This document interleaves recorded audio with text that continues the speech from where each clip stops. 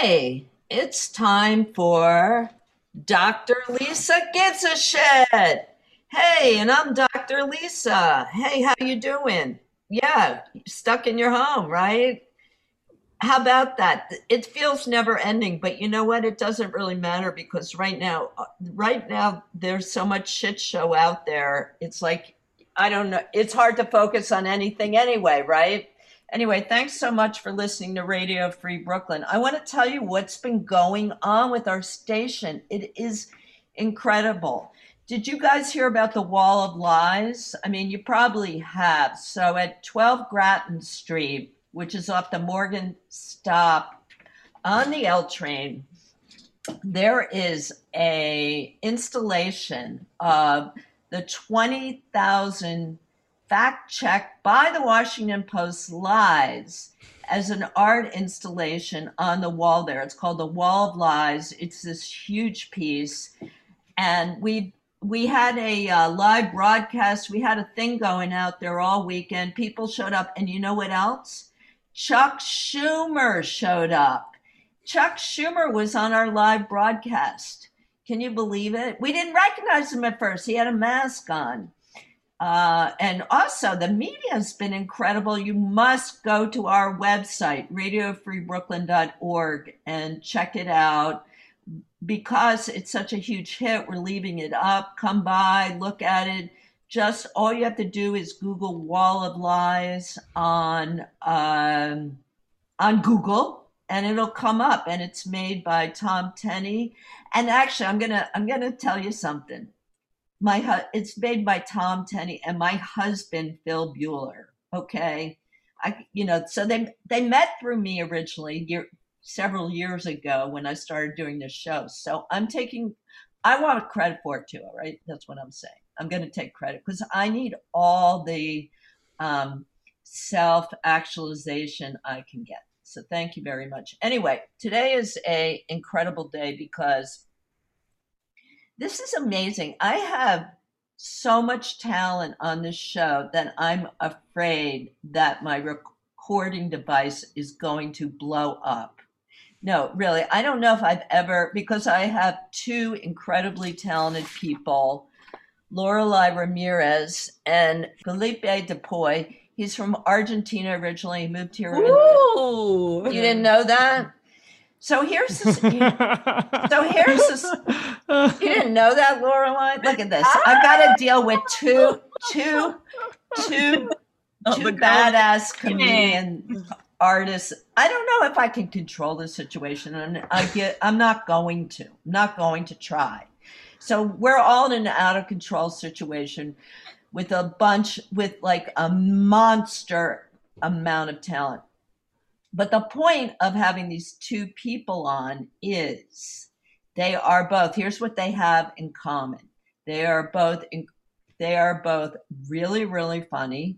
They do all sorts of stand up, and scripted. They do all sorts of performing, TV, all that stuff. And they're both really great visual artists.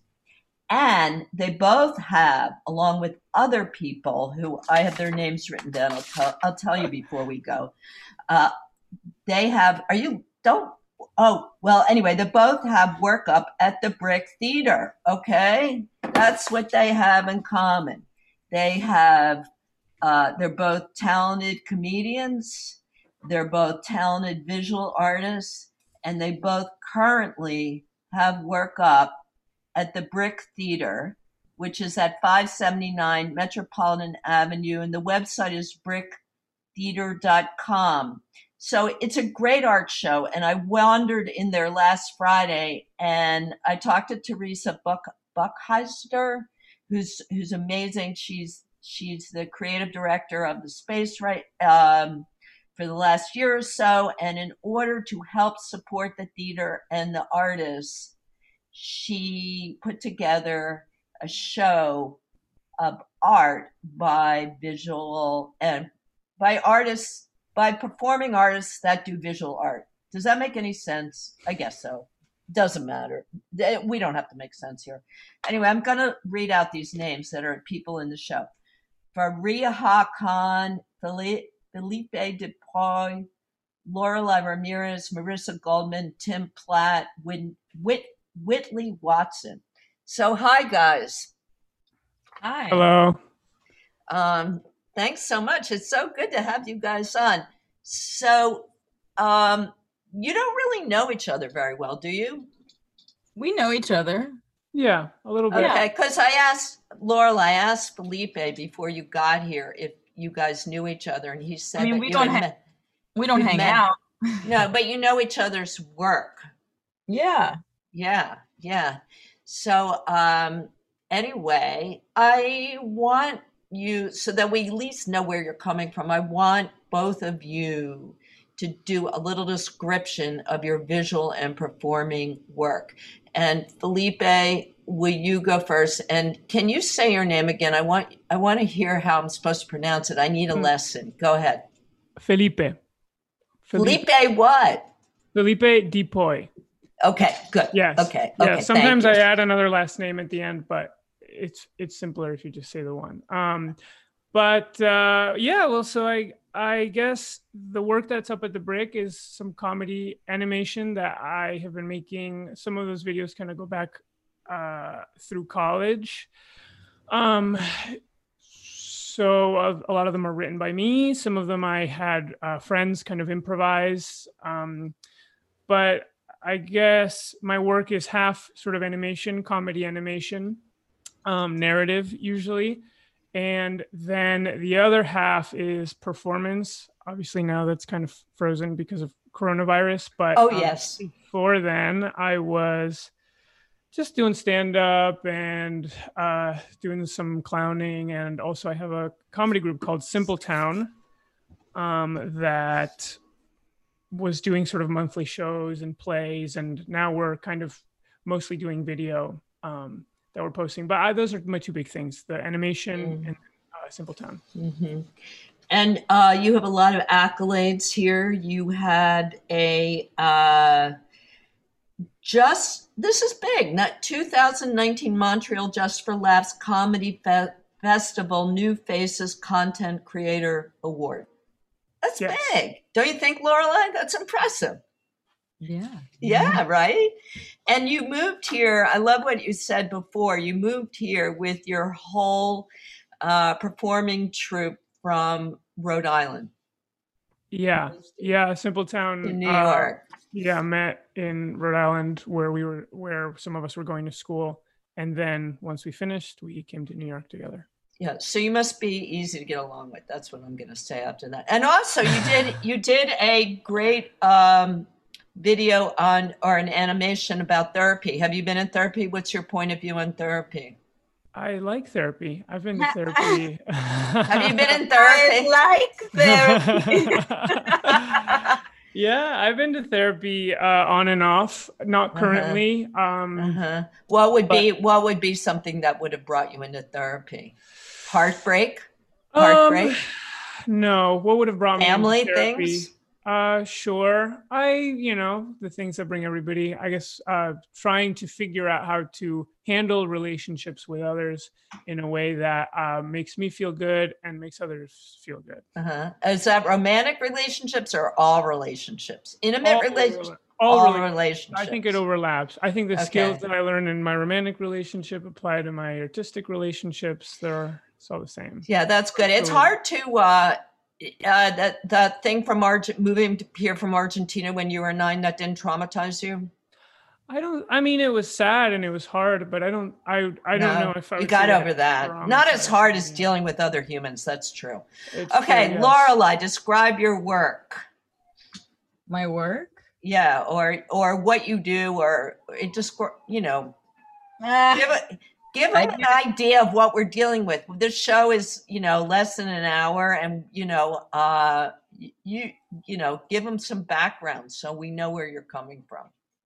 My work on display are large scale paintings that are kind of like poetry mixed with me in the pandemic being crazy, making paint shit on, I had to express myself.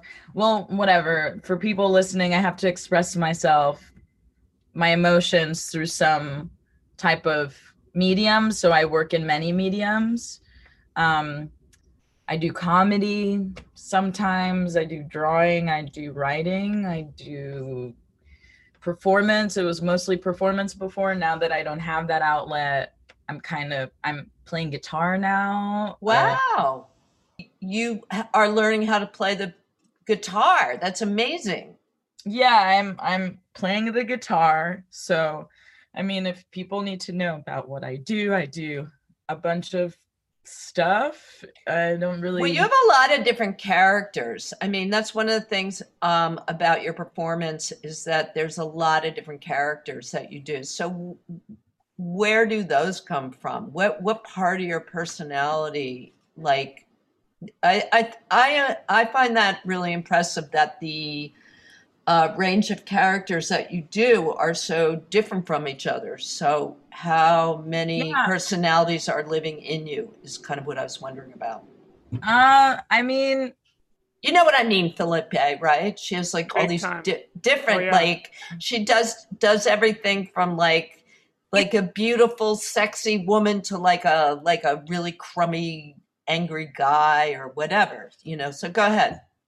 Where do they come from? Lisa, so I go by they, them pronouns. So just I'm sorry, yes, and I know that, and I am going to do my best to use they. Okay. So I've kind of steered away a little bit from characters, and now when I last did stand-up, they were more incorporated into my stories and into my point of view. I was just practicing being more myself. And letting them come out naturally, like if I was trying to paint a picture of something, because I felt like pigeonholed a bit in character stuff. And I was getting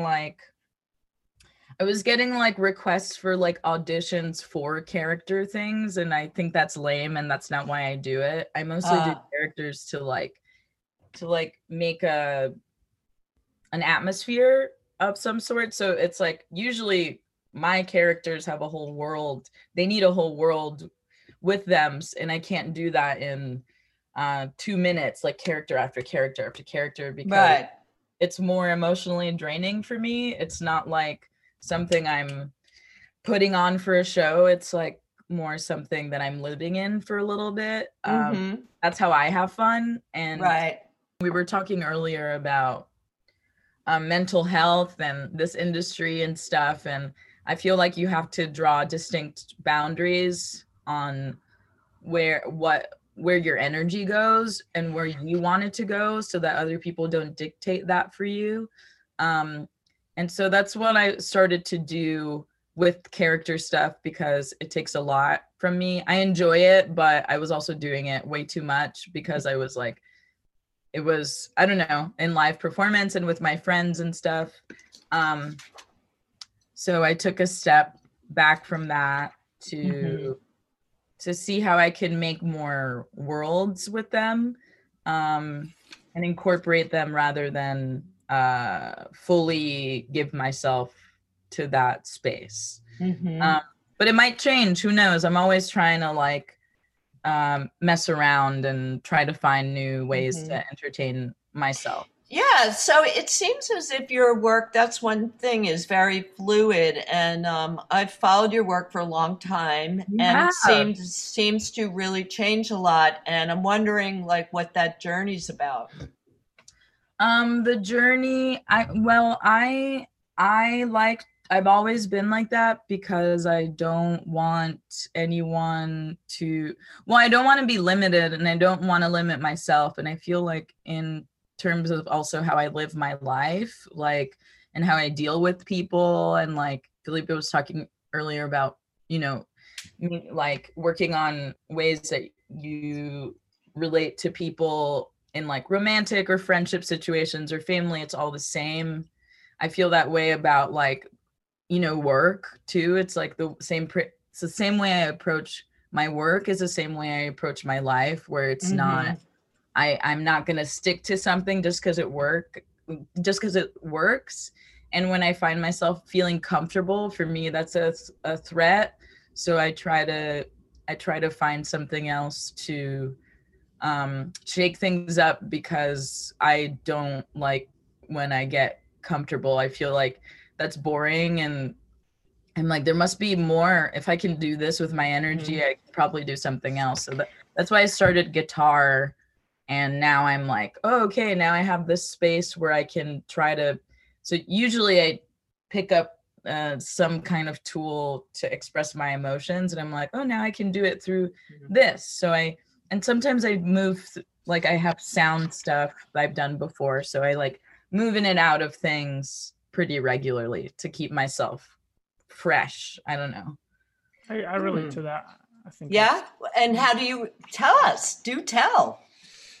Well, I think, I guess I feel like I'm in some ways just starting out, at least in terms of like having my work be seen sort of more widely. And I think that, I find that I'm asked to do things that I feel like I'm always shedding stuff. Like I'll make something and I'll like it, and then other people will like it, and then people will be like, "Oh, you should make this again," or like, "You should make something like this," and I feel really frustrated by that. And I'm still figuring that out, because I think sometimes it seems like in the entertainment industry, there's, people are looking for things that are kind of proven and tried, and so it's hard to be like, hey, if you like this other thing, you should trust me that I'm going to make a new thing that's going to be really good. Because they're like, well, we liked that other thing. But I'm also kind of like, I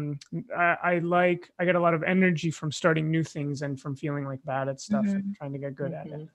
So you're both like always trying to grow your work, grow yourself, grow your work. I call what you guys are talking about the William Wegman syndrome. Like I love William Wegman. He was a great artist, I think, and I liked the dogs. But I think that once he started doing that, it was a hit. He got stuck in it. And I don't know if he's really. I've heard there. I think a lot of artists get unhappy. So Yeah, I think the frustrating. I think the thing is, like, do the thing that everyone likes when they offer you money. Right? Like, okay, I'll do the thing for money, and it has to be enough to be worth it. And then you use that money to coast and then you do really fun things for free, on the side. Well, I always say, your art is your children, and making money, however you make it, is a way to feed your children. Wow, I love that.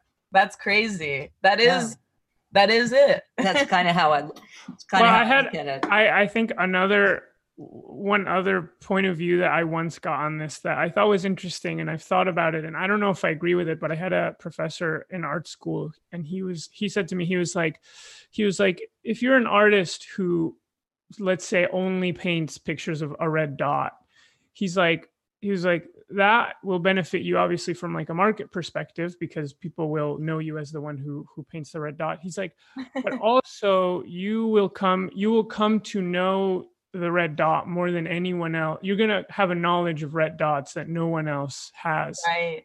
And I think there's some truth to that. I think it's like hard for me to kind of accept that, though. I personally feel like young still, to the point where I'm like, I don't want to like find that red dot. I don't want to be like one thing, but he was kind of rescuing the value of that. And I don't know. Well, I'm not mad at you, but that makes me angry at your teacher, because that is like the way the art world is set up right now, where you do, and what you're saying about entertainment as well, where you're expected to do the same thing over and over. And the people that wind up getting certainly, selling the most work, therefore getting the most institutional acceptance and opportunities, are the people who are making the same shit over and over. And that frustrates me. It's really bad for our culture. And really bad for culture. I think this also has merits. Like, those people belong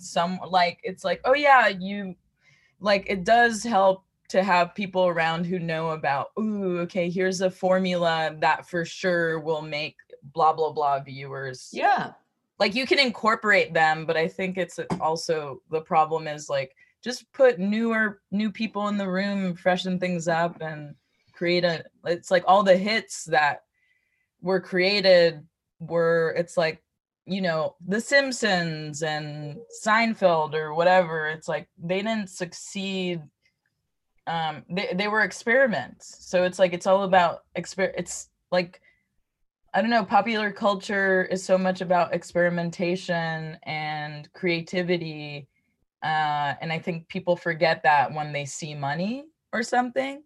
Like, yeah, I think also, I mean, we just have such a warped idea of success and shit like that. We have bad values in our culture, in our mainstream culture has bad values. That's the real problem. Yeah, as we do have bad values. I think that, yeah, I'm surprised. I really want TV to make a comeback. I'm like, oh, I don't know about you guys, but I'm like, oh, I'm the way I am because of my TV, you know, like because of TV, because of internet, because of weird videos. Like that's all stuff that you take in. It's like all culture that you're, you know, swallowing. So I'm like, what's the next TV? Like I want to, like, what's the next thing like a kid in the middle of nowhere is going to watch and be like, holy shit, cool, you know? Felipe, what's your take on TV? Because you moved here when you were 9. Like, what was that like for you? 9 is a very developmental age for TV watching. So what was your TV experience like? And the influence of it too. I was definitely watching TV in Argentina as well, but was it American TV? Oh yeah, yes, it was. In fact, I have a lot of, you know, I have a lot of like quotes, or like there are certain cartoon shows that are really popular here that I've never watched in English, that I only know the voices in Spanish. Like Johnny Bravo and that, I only know the Spanish voices. That's so funny. Awesome. Yeah. I love it. I love Johnny Bravo.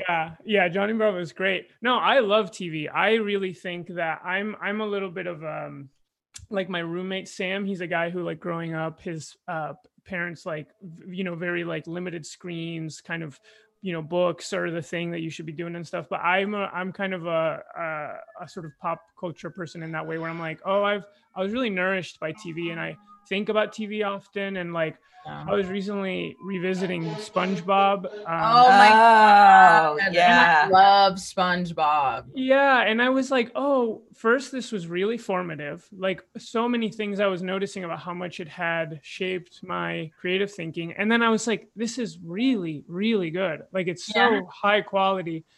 So yeah, I was a lover of TV. I still am. I love watching cartoons. I think that there's a lot to be valued. So when you moved to America from Argentina, was American TV an influence on your?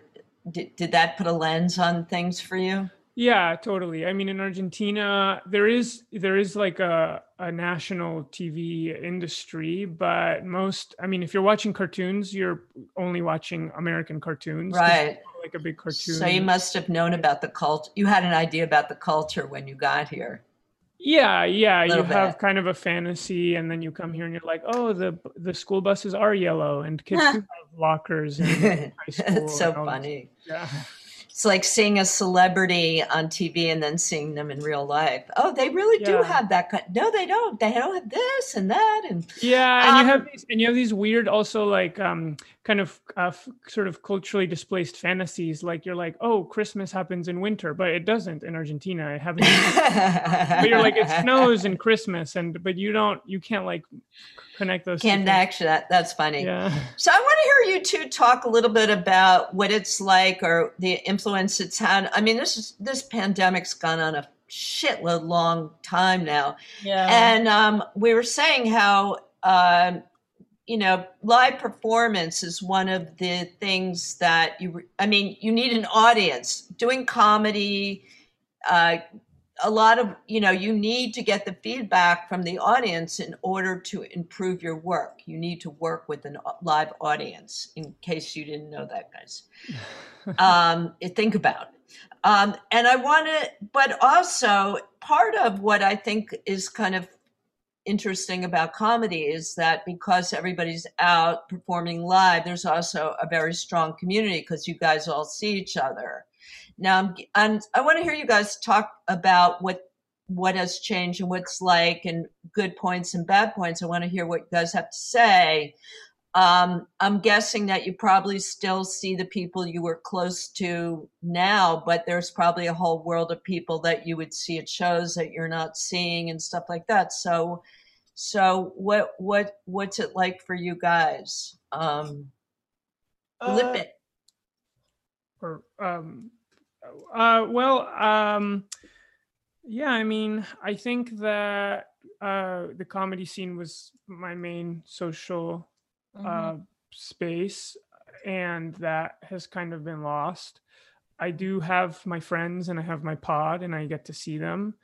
And I'll sort of say the short answer now, but I've always been somebody that really liked to be on the computer, for better or for worse. And I really like the internet and being on the internet. And I've been able to, obviously I can't replace live performance, but I've expanded what I do on the internet in a way that it's felt really creatively nourishing. And how about you, Lorelei? I feel the same. I also love the internet. I try not to let it get the best of me because it can. I feel like there's some toxic things about socializing on the internet, but I love seeing new artwork. I love I've met so many new artists through Instagram, through Twitter. I've made friends through there. Like it's really cool, the people that you get to meet and the conversations that you can have that aren't toxic, and how you can incorporate them into your real life. I started Art is Easy during the beginning of the pandemic and I was doing it every day, maybe like 2 months or something. It was pretty crazy. And then I got tired and now it's once a week. And then we're shaping it. We keep shaping it to more stuff. And now there's like a tiny little team with it, but it's really just a place to do the same thing that we were doing at shows, like create community, play with people. I told myself, I was like, oh, this will be perfect for the thing I've always wanted to do, which was be more boring. Like kind of just like what happens if I just talk like how I normally talk, and I don't think about being entertaining, and I don't think about jokes, and I just let whatever happens, and I just hang out with people, which is what I've always wanted to do. And so this has allowed me to like do that. And now there's a tiny little community and we're having fun and it keeps growing, and it's also nice for me to transition personally to stuff that is more aligned with how I live my life, which is like very healing. Like everything's about healing, everything's about growth, everything's about care. And then there's always like a tiny little edge of like, ha ha ha, but what if it wasn't? But I can, whatever. It will have to be horrible. So my mom is happy about the work I'm doing now. Your mom, does that matter? What does that mean to you? Do you like her approval? Do you respect your mom and like her approval? Do you think makes good sense? I mean, I know it's like, I told her recently, I was like, oh, because everything's so bad now, all I want to do is make people feel good. And she was like, thank God. oh, that's funny. Yeah. Because it makes such sometimes I don't like uncomfortable jokes. You were the queen. You have at times been the queen of making people uncomfortable, which is a beautiful thing, right? Yeah, I know. I'm like, I think that's a skill I definitely had to cultivate, and just have. So I'm like, oh, now I have this thing that I could use. It could be funny, but I also don't want to just be that thing, because it's actually, I think it was more of a response to like, okay, a lot of people would tell me I was very awkward or I was very unsettling to be around, and I wouldn't do anything. I would just like stand somewhere and just kind of like listen to people. but it Mhm. was like how I guess my gaze is really intense, and it's like it's It something I is. yes, it's something I can't control, and it's something that's made me feel bad for my whole life, and I've gotten Oh, fired from jobs really? Really? because of like the way that I talk, the sound of my voice, the my That's face. weird. Yeah, no, a lot. My whole New York City work experience had been like people being like, you have to be like brighter, happier. Like, can you like maybe elevate your voice a little bit? Like, Can you can you, just be yeah, can like you more just like a machine and less like a person? yeah, and so anyway, I mean, that's why I make work. I'm like, oh, I make work so that you can be like, cool work, and then you'll understand me a little bit more. Mm-hmm. And my personality won't have to shine because I'm not like that. Um, Mm-hmm. but the discomfort thing was like, oh, what if this I'm just gonna play with this ability that seems to follow me around, uh, and make people And uncomfortable. who you are, right? Yeah, but and now I'm like, oh yeah, I maybe I make people uncomfortable because I really care. And I'm like, because when you're talking to me, I'm like, I do really care, and I'm listening, and I want to figure out a way to help. And I'm like, okay, so that's where I'm focusing now, is like, how do I help people, like by listening and by caring, and also like have fun with them throughout it. That's so um nice. That is so yeah, positive. That is so fucking positive. it's No, very that's positive. great. That is really Yeah. good. Well, I wanted to say, I don't know if you've found this, Lorelai, but you're talking about like connecting with people through art is easy, and I think something that is sort of interesting that I've noticed is that, especially with streaming, Mm. live streaming, although it's surprisingly like intimate. Yeah, it is. It's almost like more intimate than being on stage, because on stage there's a little more of a distance, and you get off stage and then you go to the back of the bar or Mm. something. But on Right. Twitch, people are in their computers kind of with you, and in their mind they're alone with you, and Yeah. they're messaging you. Mm. And I think it's a kind of, it can be kind of a an illusion sometimes of intimacy, because obviously the computer sort of separates you, but at the same time there is something surprisingly intimate about it. Huh. Yeah. And also like reminds me of, I love the chat aspect of Twitch stuff, or like of live stuff, because I grew up in chat rooms. Like I was Yeah. in so many chat rooms, like making friends online. Probably not friends that were, it's like older Yeah. men, older men and some girls. I don't know why that I was like, we should meet up. I'm like, what was I doing? I even like, I tried out for this, like, I remember finding this band that needed a lead singer in Miami when I was 12 or 13, and they were 30. And they Oh, Well, weird. and they came Yeah. over my house with a track, and my mom was there, and they played oh, the track, and I had to make up a song for the track. And the song because I was really fucked up then, the song was about necrophilia. Oh my God. Oh my God. That's crazy. what kind of music was it? Believe that, It was, Felipe? it Can was you like believe that? That's sick. I indie. think It was, uh, it was Go like ahead. indie rock, and they were like, oh, they were like, it's. I'm like, I'm 13. Is that okay? And they were like, yeah. I mean, Shirley MacLaine, was it Shirley MacLaine, or it was like garbage. Like she was 13 when she met those guys. Like she was like really young, and I looked it up, and she was super young when she met them. So I was like, oh yeah, okay, sure. And then I think I scared them. I also gave like, I don't know why I did this, but now that I'm thinking about it, I'm like, this was really good that I did all these things, because I scared them off, because they were weird. Because it was like three older men, and I'm like, why would you want to work with a 13-year-old? What did your mother say? That's what I'm wondering. My mom came with me to the recording studio. She didn't think it was weird, or she thought it was fine, or I mean, my mom's she was there and so she thought it was my mom's okay. always just kind of been there for my crazy stuff. I don't know why. She's just like, all right, let's go. I'll go, okay, whatever.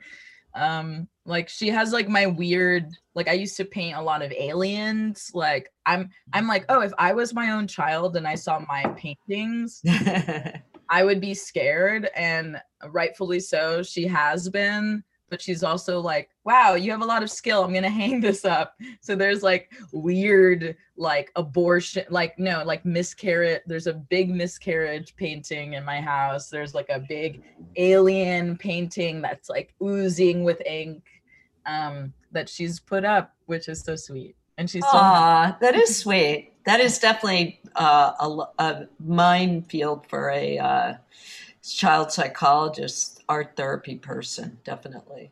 yeah. What kind of work did you do when you were a kid, Felipe? What did I do? I made little comics. I made little videos with my sister where I play like a TV host. Some So funny there home was videos of that. Were your parents encouraging, or what did they?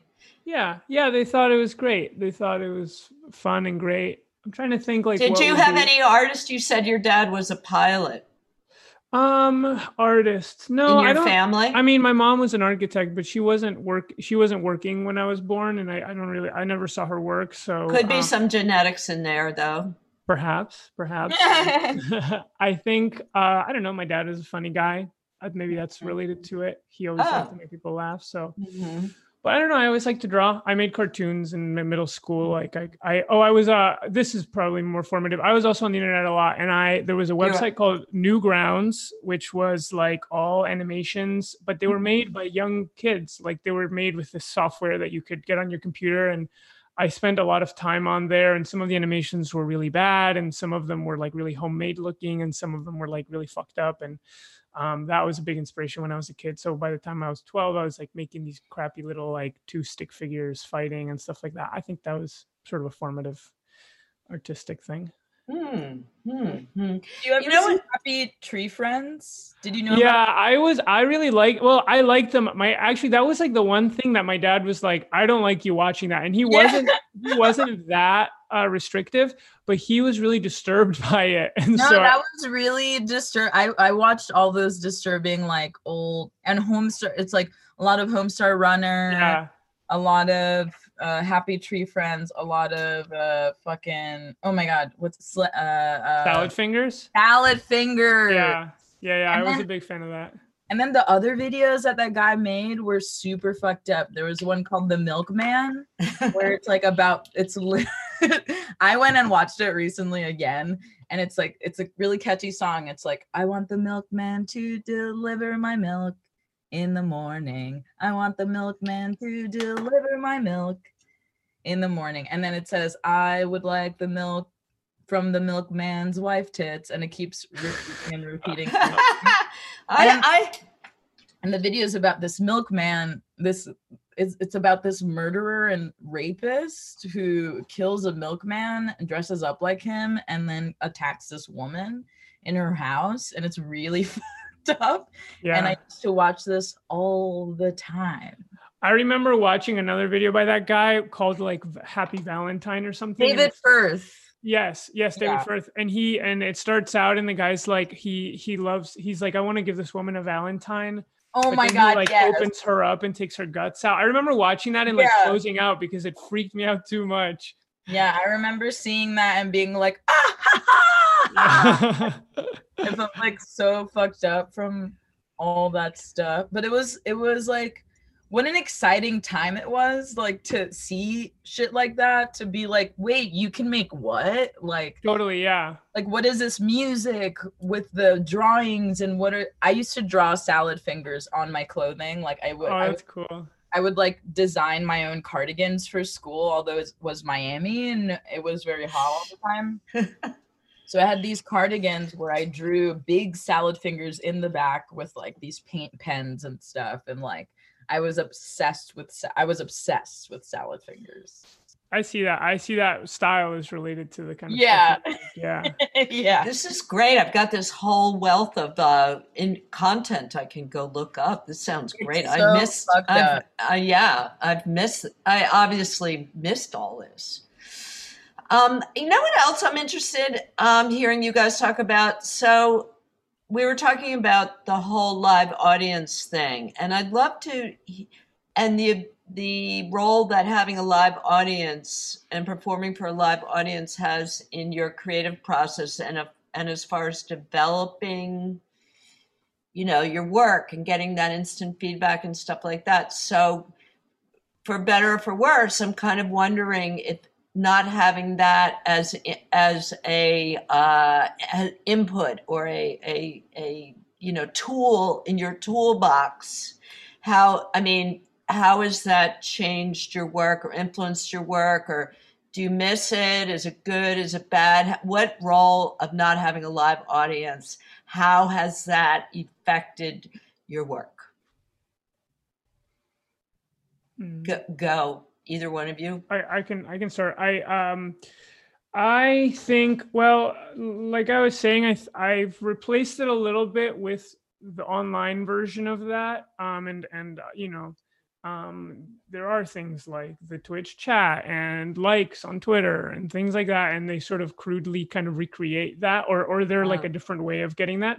So in that sense, I've had that. I think with performance, I mean, totally, it's like not a thing that I really get to do a lot, and towards right before coronavirus started, I was getting really interested in clowning, which to me was like an especially like audience interactive sort of thing in a way that even stand-up never really felt, so dependent on the audience. And it was like a thing that I was getting really excited about discovering, because I felt, after a while, I felt with stand-up, it was starting to be like, okay, you write this material, you sort of say it. If they don't laugh, you move on to the next thing. But with clowning, it was really like you're watching for everything people are doing and checking in. And I think that was a thing I was really excited about getting into and exploring more. And I was starting to do shows like that. And it stopped, and it's something that I really miss, and I hope that it comes back, because I'd like to keep exploring it. That's cool. I'm sure it will, and I'm sure you will. Is there a sense of like loneliness? I mean, the audience is kind of a character. Is there? Do you miss that relationship, or do you think about that, or am I just searching for that myself? I don't know. I miss the energy of the audience. Yeah, I definitely miss it, because I felt like for me, stand-up was a place, not for, like, I really always hated people who just did jokes and kind of didn't feel out the room. I'm very much about feeling out the room and the vibe and playing with people in the present. So I do really miss that. That was a big part of my life. And sometimes I find myself actually doing that with strangers on the street. Yeah, I was wondering about that. Yeah, it just happens. It's like I play a lot with people just naturally. Like if like the other day I was in a thrift store in Baltimore, and I put a jacket on, and this guy was like, "Oh, wow, great jacket." And then we started playing, like, and it was so fun, and I got carried away, and the people I was with left to another store, and I was still playing with this guy that I didn't know, who was like, I don't, like, Christian, like totally different than me. And I was like, "Come to the Art is Easy chat." Oh, that's so funny. But yeah, I mean, before stand-up, I would do stuff like that all the time, like in public. So I feel like that's definitely a thing that still lives on in my life, like interacting with people in a playful way.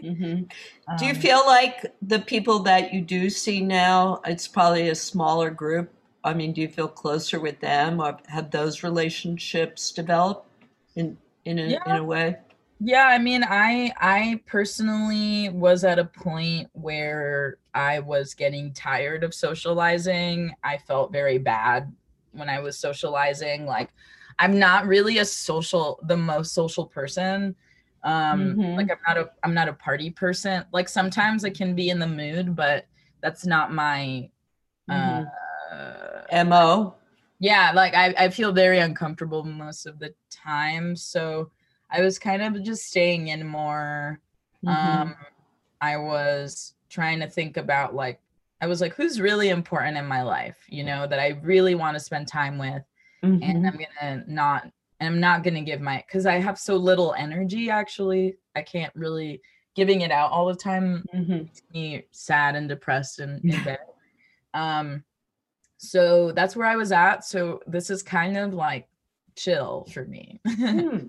How Yeah. about you, Felipe? Have you, deepened any relationships in particular that you can think of? Do you think that's been happening with you?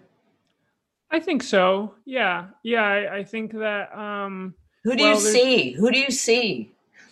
well, I live with friends. My roommates are Are they sort of, from that troop? yes, they're in the So group as you're still well. living with the same people? How long have you been living with them? Well, with Sam, I've been living since I've moved to New York, so that's like about 3.5 years. And then with Uh-huh. Will, we just started. Actually, me and Will never lived together before, so it just But started. uh-huh. So you've been seeing, so you have that band of people. I have them, yeah, and then I think I kind of agree with Lorelai, where it's like now the people that I see, I've kind of narrowed it down to sort of the most important people, and also kind of vice versa, where the people I see have become the most important people. So Mhm. I think yeah, relationships have deepened, and I think yeah, I think that's the short answer. Mm-hmm. Yeah, I I will think say that I will say that I do miss a little bit, like, and I think it is tiring, but I have found myself missing, like, you go to a party and you know everybody a little bit and you can talk to Mhm. everybody a little Yeah. bit. Like, I think that was a nice feeling that I have missed, and it's hard to get that. Yeah. Mm. Yeah. Hmm.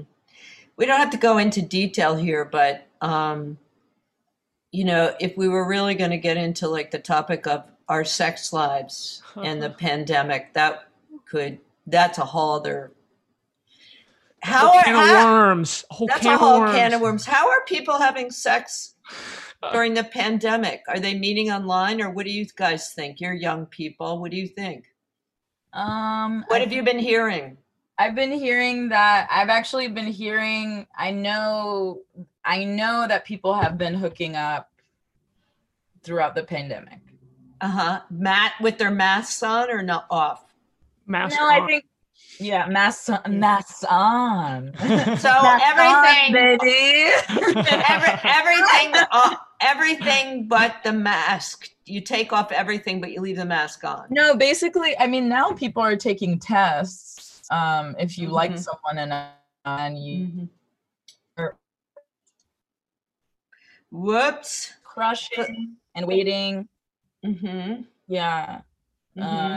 I feel like that's where it's at. You take walks with people if you want to, or you just wait because that's all there is. I mean, I'm not, I'm not like a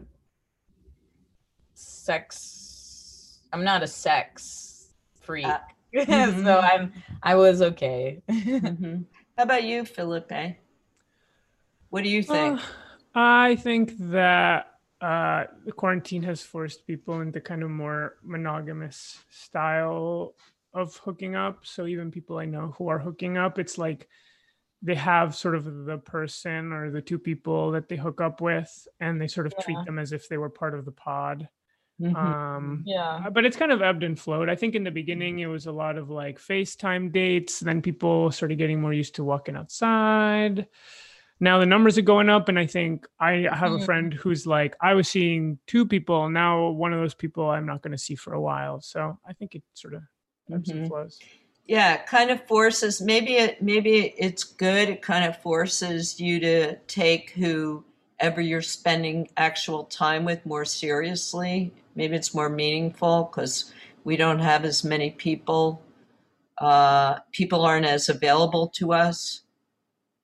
Yeah. I mean, I think I don't know. I have a friend who's like like just picked somebody and then she's like, oh, he's annoying. No, So, I think. well, I think it's like basically like, oh, one at a time is like, which is my style, to be honest. I'm like, one at a time, and you see and you move on if it's not working. I'm a monogamous, happily married woman, but I miss flirting. You don't Like- flirt? You can flirt as a monogamous person. What? No, exactly my point. But like, if you go to a party, you can flirt. Yeah, right? I know. Yeah. And like The rare times. now everyone I see, it's very conscious, Oh, you have to plan. you have to do it. You have to do it online on Instagram, and Yeah, you have to be like, all that. you look amazing, baby. Yeah, Look, replying you to people. cutie. Yeah. Yeah, I don't know. I don't know. definitely It's just easier to commenting. flirt in person. You know what I mean? Like the Oh, yeah. timing, like and then the mystery. I think that guy thought I was hot. You want to know you're hot, so you're like, oh, I think that guy thought I was hot. But like on Instagram and stuff gotta like post that, it's Gotta post a selfie. I've discovered. I mean, I think it's definitely if it's not a language that you're sort of fluent in, it might be harder. But I've discovered a kind of crushing that's really cool. Where I've always had a crush on someone who lives in Europe. I've never met this person. I just followed her for some reason, and I said, "Hey, I have a crush on you." And then we sort of became friends. We don't talk very much, but I'm like, I don't think I want to meet this person. I like this. Just crushing on her and just talking every once in a while. It's like a new kind of thing. That's cute. I think that's cute. I have this newfound space for cute relationships now, where it's like, oh, now I'm friends with people that I was like openly like, I want to kiss you, but also I want to be your friend more than I want to kiss you. So let's be friends, but also always know you're kissable, like Aww. I think it's so cute, like that we should all be like, I don't know, I tell my friends like, your ass looks amazing today. Like I think it's so nice for people to feel fuckable even if not gonna do it, like, and feel cute, and like hot. I think yeah. Cool. Yeah. Like I gotta start flirting with my close friends more. It's like flirting doesn't have to be like, create like, I wanna no, it doesn't have to go anywhere. It could be like, just like, you look great. I'm like, maybe I'm creeping on my friends. Who knows? Who cares? I'm free. The thing is, though, we hardly ever get dressed up or look. Oh, I don't know. I think that's a tough one too. Like, I won't wear sweatpants. That's my personal boundary. But Yeah. I've recently gotten into. I put on a nice outfit. I take a picture of myself and I put it on Instagram, and then I just wear the nice outfit in my house, and that's it. Yes, Love I it. noticed that. I get cute for Insta sometimes too. I do. I'm very much gotten into selfies after being like, why does everyone do this stupid? And then I was like, oh yeah, it feels really good when somebody messages you heart eyes. Yeah. You know what's so funny? I can notice when people are on dates now, because like no one's dressed up except this couple that are sitting together, and they're way too dressed up for where they are. Yeah. You can really. But I've seen little pods walk around all dressed up, and I think it's so cool. And it's like, it really helps me when I go outside and I see someone dressed up, like even just doing groceries or anything. So now I've made that kind of a part of my life, because I'm like, I want someone to look at me and feel the same way of like, oh, life is still here, because this person's dressed up and they look so good. Right. Yeah. I love it. Good way of putting it. Right. So I'm getting my hair done soon. Are you? Nice. Yeah, because I was like, you know what? I'm gonna fuck it. I'm gonna pretend it's like before. Good. No, but we are out more, right? You guys out more? Yeah, but we'll be in soon. Winter. Yeah, right. What's your feelings on indoor dining? Yes or no? No. No. No, right? I'm a No. no. You know. Besides the fact is like going to a restaurant is like part of being in a place with like a whole bunch of a social environment, right? Now 25% who wants to go to an empty restaurant anyway. I Yeah, like and being out. yeah, I feel like I've the very few I've gone to, I haven't gone to a lot, and sometimes yeah, it's been very few times that I've gone out for food, but if the tables are too close, I don't go. And Mm-hmm. if it's somewhere really, yesterday I went to Nowadays and that was really great Oh because yeah. everything's so spread out, like you feel so safe. It's outside. Mm-hmm. I'm like the only places that can do this stuff are places with enough space, I think. Like you could, it's like, oh, someone could do like fucking warehouse spaces, you know, and like put heating and then like open up all the windows and like, have ventilation. Like there's possibilities. I think people are just being, I mean, just now there's like it's like there's a different need in terms of space for dining and like entertainment purposes. So now people have to think about that, and I think so many New York spaces are like about making the most out of a small space, and but that's Exactly. dangerous now. So Yeah, and it's nice being outdoors. I mean, I think it's this, I've enjoyed this. So we're going to have to stop soon. And I want to make sure that we give like this huge shout out to the Brick Theater. What the Brick Theater is special. So what, tell us why. Tell us why. Uh, the Brick Theater, it, I mean, it was taken over by Teresa and like Vital Joint people. Vital Joint, they've created spaces for like alternative comedy stuff and like alternative theater stuff and experimentation. Some good stuff, some bad stuff. Basically, you could do anything. They basically gave you space to do anything, test anything out. It's like it's so nice having, I like Teresa, I've known forever, and it's so nice and so important to have people who, yeah, and very rare, right? yeah, very rare people who Uh-huh. like support experimentation and want to Uh-huh. give you space, you know, there's not a Mm-hmm. lot of space out there for that stuff. So I'm very grateful, forever grateful for Teresa and Vital Joy and volunteer run space. Like they've lent out space for like, you know, videos and stuff. Like it's, you don't, it very selfless kind of, almost like not Yes, bounce off of yes. you. Okay, I'm wrapping this up. Felipe, tell us about your website, what people should go to see, Vimeo. You can also Venmo me if you want. Venmo, yeah. Check me out on Twitter, Felipe Dupuy, vimeo.com/fdupuy. That's where you can see most of my cartoons. Look up Simple Town. If you look us up, we'll just come up. You know, we're on YouTube. And I do a Twitch stream on Sunday nights at 8 called Raisin Man Arena. And we do it live and then we put it out as a podcast. Okay, So Lorelai, Raisin go, Arena. go. Tell us what you're working. Where can people find you? Oh, I'm at Pile of Tears everywhere. I have a newsletter if you want to sign up for it. I think it's on my Twitter or Insta. And you're doing Art is Easy on Twitch every Wednesday. It's a great show. People should check that out. Art is Easy on Twitch, Wednesdays, 8 p.m. Wednesdays And at 8 p.m. Yes. you're listening to Dr. Lisa Gives a Shit on Radio Free Brooklyn. And I told you about our Wall of Lies. Go check us out. Check us out on radiofreebrooklyn.org.